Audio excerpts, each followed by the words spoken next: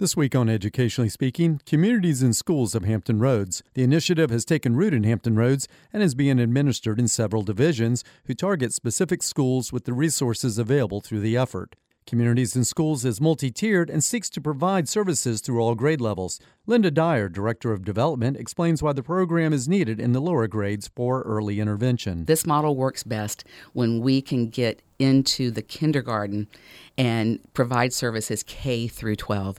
In a lot of cases, we're in a high school, but we need to be in more of the feeder schools, and that really has been a goal for us and continues to be a big goal for us. Certainly, services that are provided to a student in high school are better than not having services at all, but we can address that need early on. Kindergarten would be ideal, but at least by first or second grade, if we can get in and really start encouraging students to have a love of learning.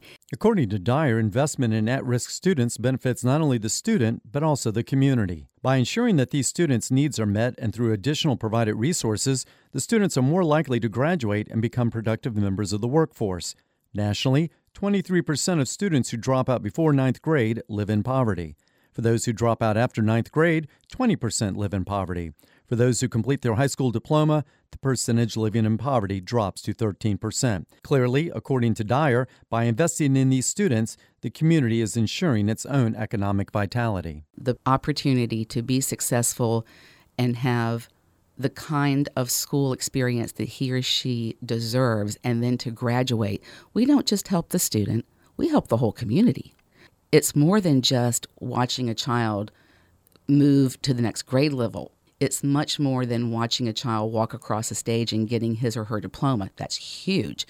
But it's more about what happens then with that child the next year, 2 years, 5 years down the road, knowing that we have given that student an opportunity to be successful in his or her life for the rest of their lives. You can't put a price on that. For more information about this story and the American Graduate Project, go to whrv.org. For Educationally Speaking, I'm Barry Graham.